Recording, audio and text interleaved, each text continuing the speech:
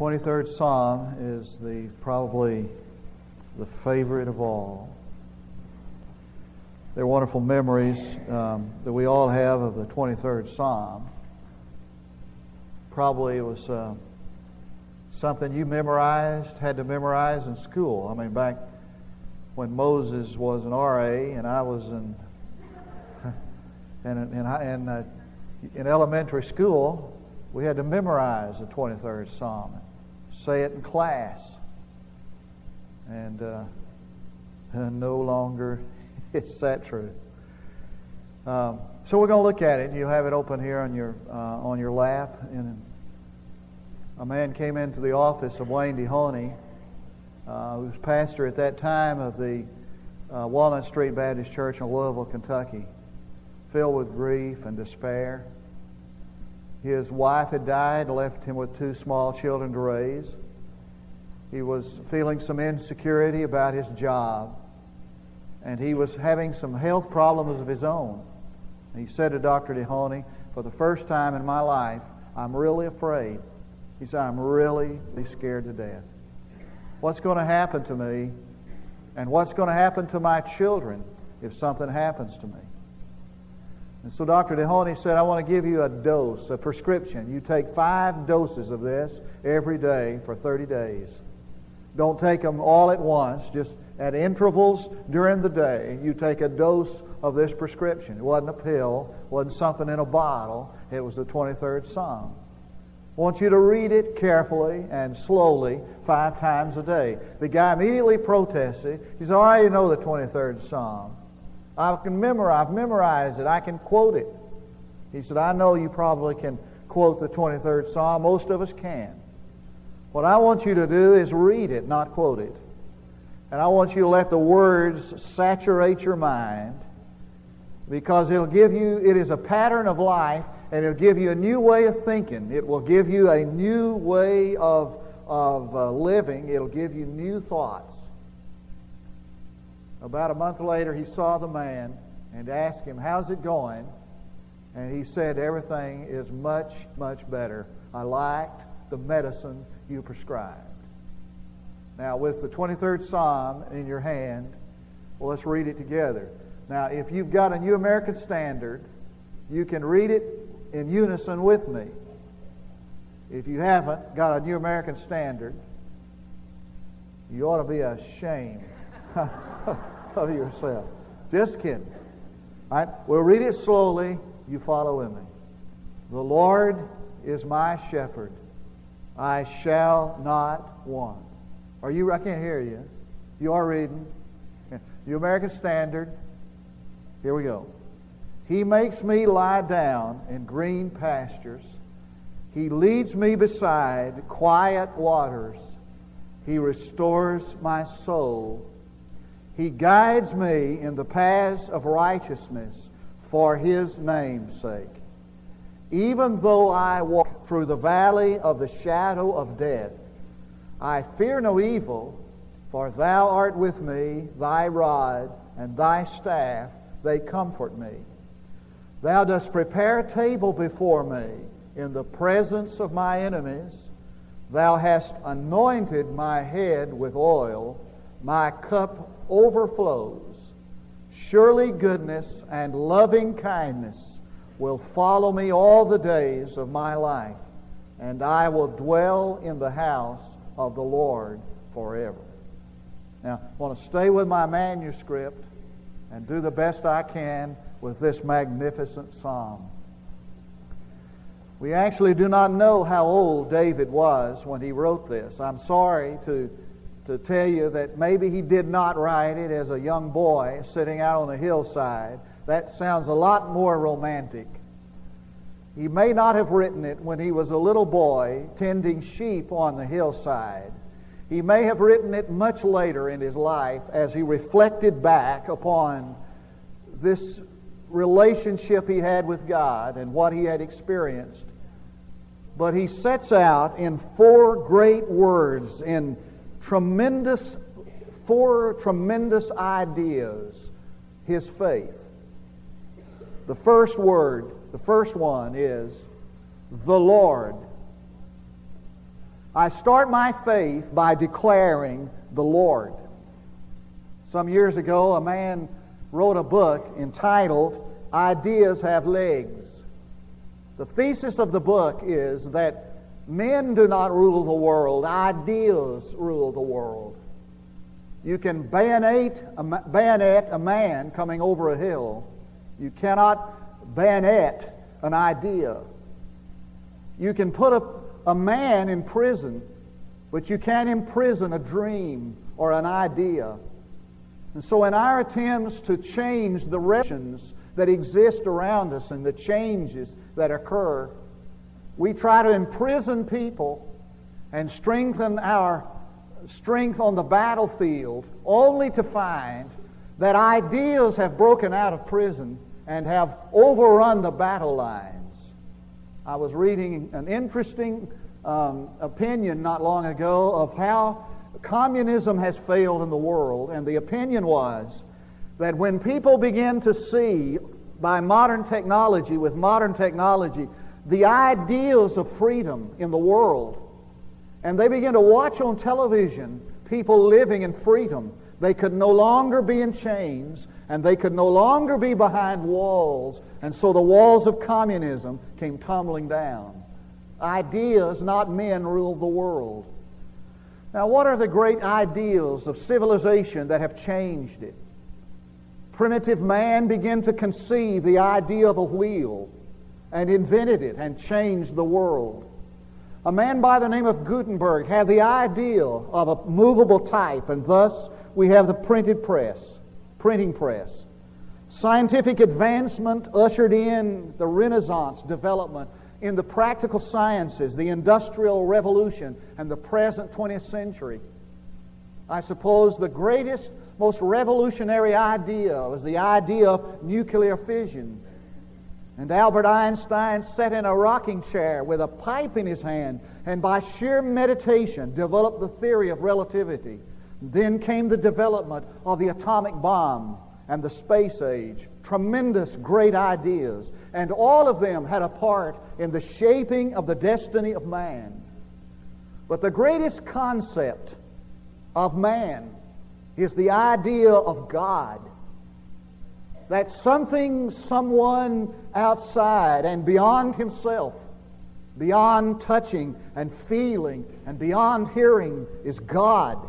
The greatest idea that has influenced and shaped the mind of men in every generation and in every culture, this idea of God has excited the greatest influence on the destinies of man's life, his morals, his way of government, his society.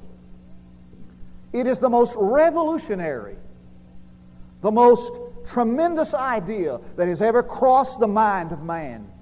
So David starts with the idea of God, that there is a being, a person, a personality, a force, a mind, a power, whatever you call it, God the Lord.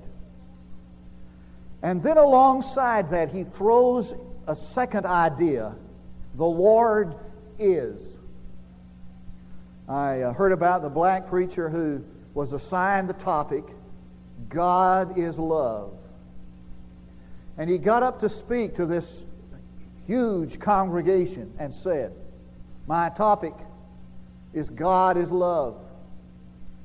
Now, anybody who has any sense at all knows that nobody could, in one sermon, declare all there is to know about God. And anybody who has any brains at all, he said, knows that you couldn't exhaust the subject of love in one sermon. So I have chosen to speak on is. Okay. So the psalmist throws alongside the word is. It denotes the existence or the being of God. He exists. Now, the philosopher might say that God is just the product of man's speculation, that man reasons himself to God, that by logic man comes to the conclusion that there is a God But God is the product of man's imagination and his logic. Or the psychologist might say, the idea of God is the extension of man's self-realization, man's self-identity. He projects himself, and psychologically he thinks there is a God. But David said, this is no philosophical idea of my imagination, and this is no extension of myself. The reality is God exists. God is real. He is more real than this physical existence. Consider His handiwork, he said, in the stars. His master craftsmanship in my body. His work in life. God exists. This bold declaration of faith, there is a God, is a bold one. He is above us, and He is beyond us. He is in us and through us. He intervenes in the affairs of man. He's supernatural. And I believe that there is a great hunger today in this era of scientific advancement. Explorations of space have become so commonplace that they're no longer front-page stories. But I discern a hunger in the human heart for the supernatural, for the assurance of the presence and the reality of God. Men want to know that God is and that God is real. And their questing and their searching can account for the growth of conservative churches. The yearning for biblical-based preaching. A belief of the supernatural influence in the affairs of man. Men want to know that there's more to life than what we have. There is a hungry-hearted generation crying for its strong affirmation that God exists and that He's real. He is a personality, a power of us. He is present in this room. David moves on to a third idea. The Lord is my. Personal pronoun, my, denoting personal possession. He says, listen to this, I have claimed this God who exists as mine. I made a personal commitment to Him at a time and place in my life. I have acknowledged Him as my God. He's my God. And there's a vast difference between a God and my God. Women can stand around a baby and exclaim, look what a beautiful baby. A woman comes up and talks about my baby. There's a vast difference between a baby and my baby. There's a vast difference between a wife and my wife. There's a vast difference between a God and my God. And here is the exciting thing about my religion, my Christianity, that it becomes personal and vital. We've made a personal commitment to God. And this is where religion becomes exciting. At a time and place we say, I claim Him as mine. I claim His faith.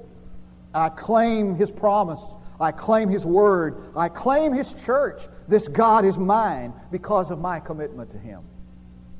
And he moves to the fourth idea.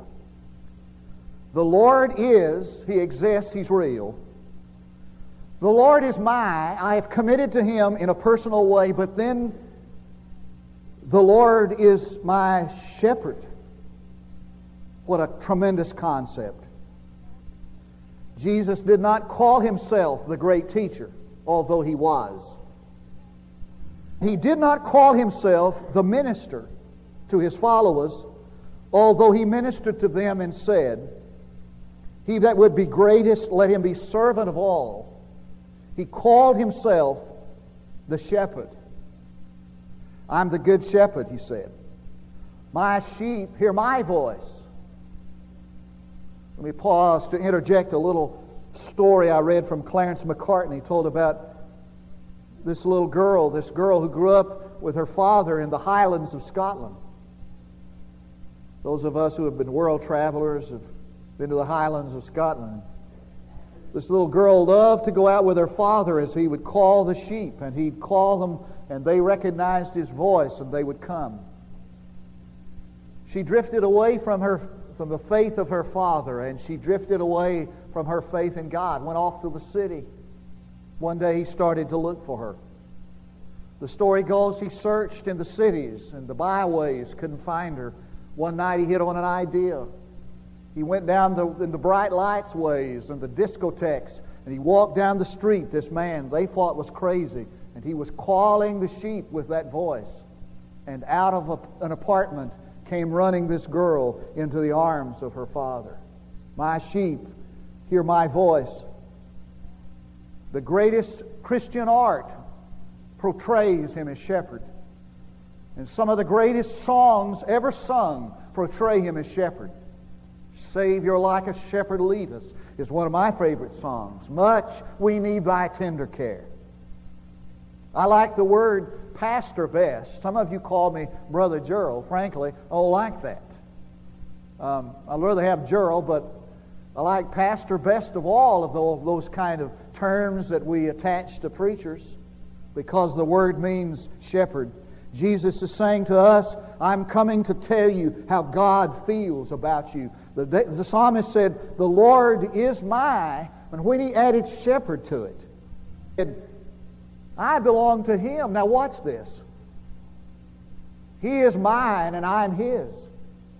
And because I am his and he's the God like a shepherd, he is bound to care for me, redeem me, and care for me like a shepherd. He cares for us like shepherds care for their sheep. I'm looking out over this crowd. I've had people tell me that, you can go to First Baptist Church and get lost in the crowd. I'm sure there are people watching on television tonight we don't even know. Occasionally I'll be going into the bank or on the street and somebody will tell me, Pastor, I was watching your television show, your television service last night, show 2. And there are people that tell me that they watch my Sunday school class on Sunday morning, but they never call in. They say, we don't need to, let you, give you. Someone will call in and say, I'm watching, and never even tell us their name. Sure is easy to get lost in the crowd. There are 248 million people in the United States of America, and there are 5.5 billion people in the world. I'm just one person on this earth. How can I count? And as we see our spacecrafts hurtling toward the moon, we are conscious that this earth is not the one earth in the universe. There are many planets hurtling around this one sun, and this one sun is but one of many universes. With my naked eye, I can see 5,000 suns. We call them stars. But with that 200-inch telescope out on the west coast, I can see 1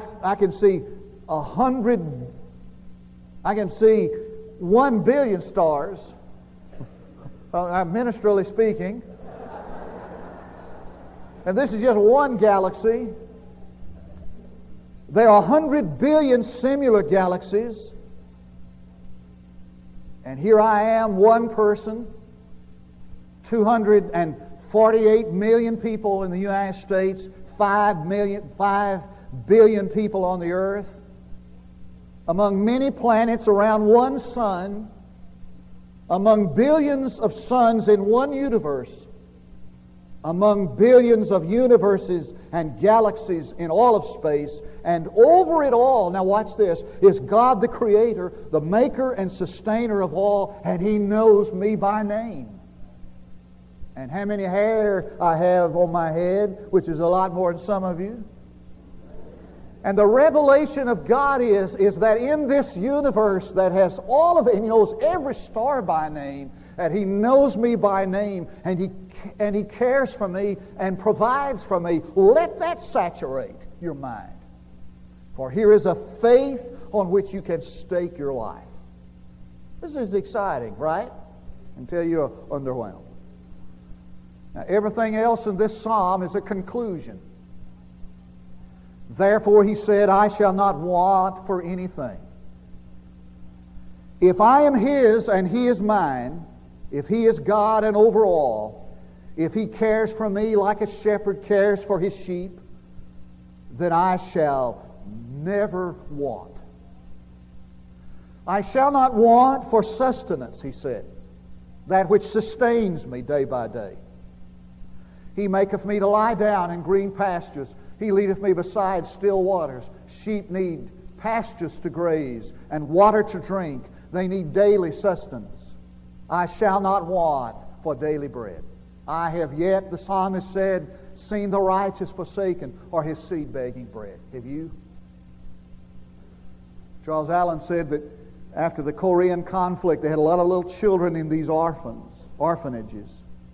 They were restless and sleepless at night with nightmares and dreams and tortured with all they had experienced as children, insecure.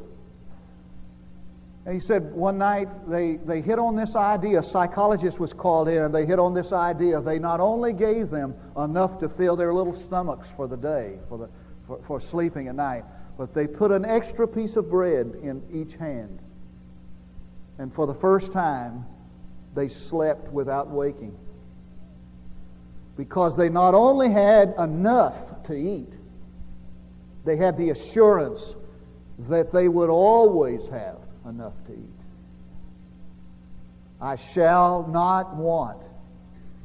Have you ever considered how God has been saving up and storing up to provide for our needs through billions of years, and we were not even here? And so we pump oil out of the ground for heat, and we dig up coal out of the ground for light and electricity. And where did all that come from? God put it there billions of years ago, if we understand it correctly, before we ever on the earth, because God was providing for us and has provided for us before the need ever arose. And He said, I shall not want for restoration. He restoreth my soul. He's talking about physical restoration and spiritual renewal. One of George Truett's favorite stories is that his mother, who was the widow raising 9 children, she would get bent and stooped and weary, and he'd see her leave for periods of time, go out in the woods. She'd come back straight and vigorous and strengthened. So one day he decided he would follow her, and he watched her. She went out in this clearing in the woods, and she fell across a trunk of a tree and began to pray, "Oh God, I'm so tired. Give me strength. Give me power. Make George a preacher." Then she'd straighten up and come back to the house with new light in her eyes, with new strength. And there is spiritual restoration. David said, I was cast out by the Spirit of God, and I cried for cleansing, and He restored me. And a letter came to a pastor that said, somewhere along the way, I died. Life ceased for me. I feel like an orange that has been squeezed of all its juice, and nothing is left but the pulp. Some of us feel that way sometimes.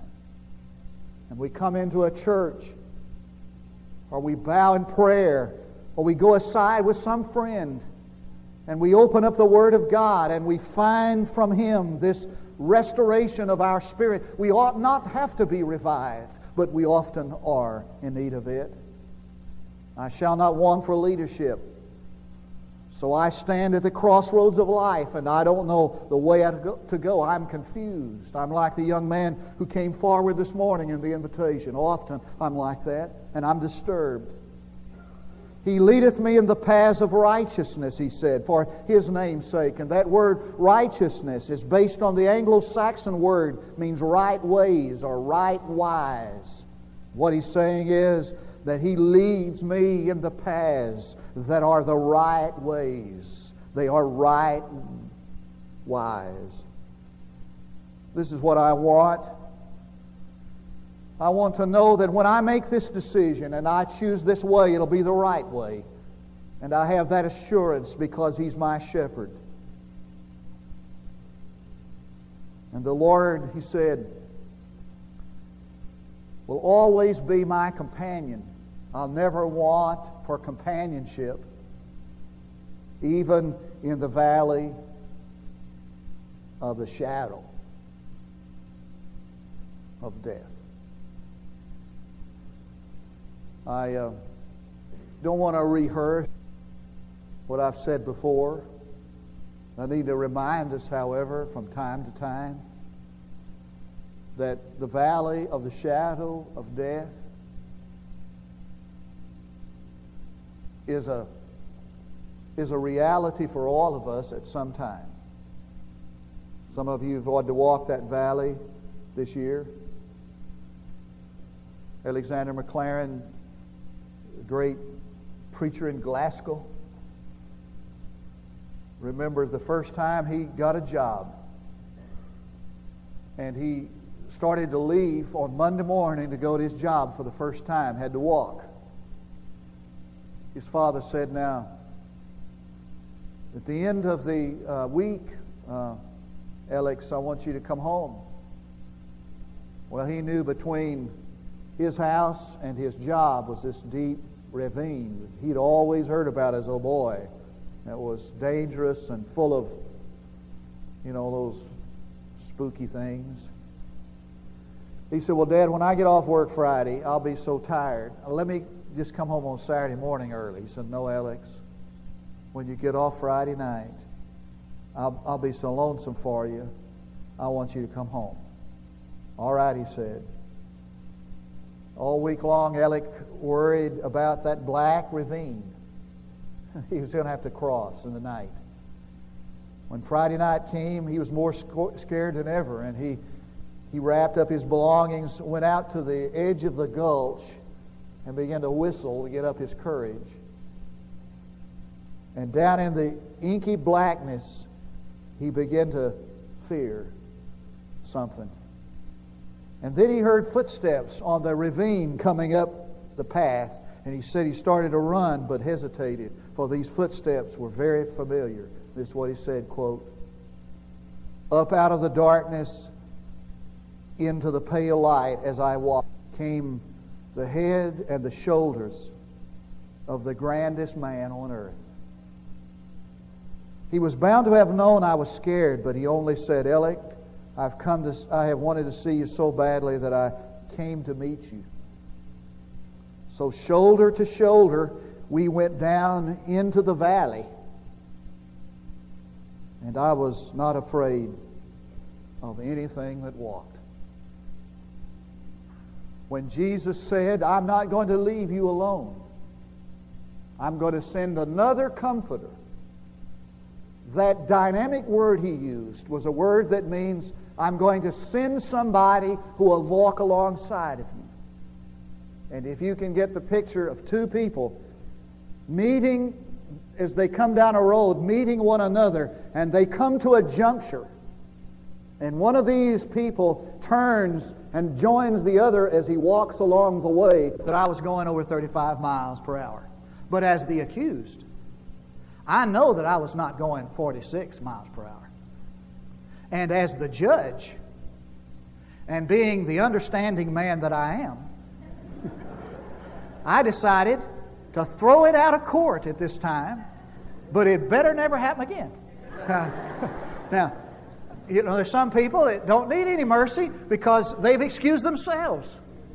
True story. After the early service, this guy came to me. He said he used to be an instructor of the Highway Patrol. He said that actually happened in a court in Oklahoma. He said the judge got picked up for drunk driving, and the justice of the peace for public intoxication. This guy was telling him. He said, so the judge was the judge. And he asked the justice of peace, he said, "How do you plead?" He said, "I plead guilty." He said, "Okay, your fine is $25. Then he said to himself, "I plead innocent." And he rapped on his desk and said, "Case closed." All right, okay. So you got some cases where folks just excuse themselves. Now listen to me. I want to make a point that I think is so important to make, and I need you to listen carefully. Something that Martin Luther said ages ago. He said, "This man didn't dwell on his sin.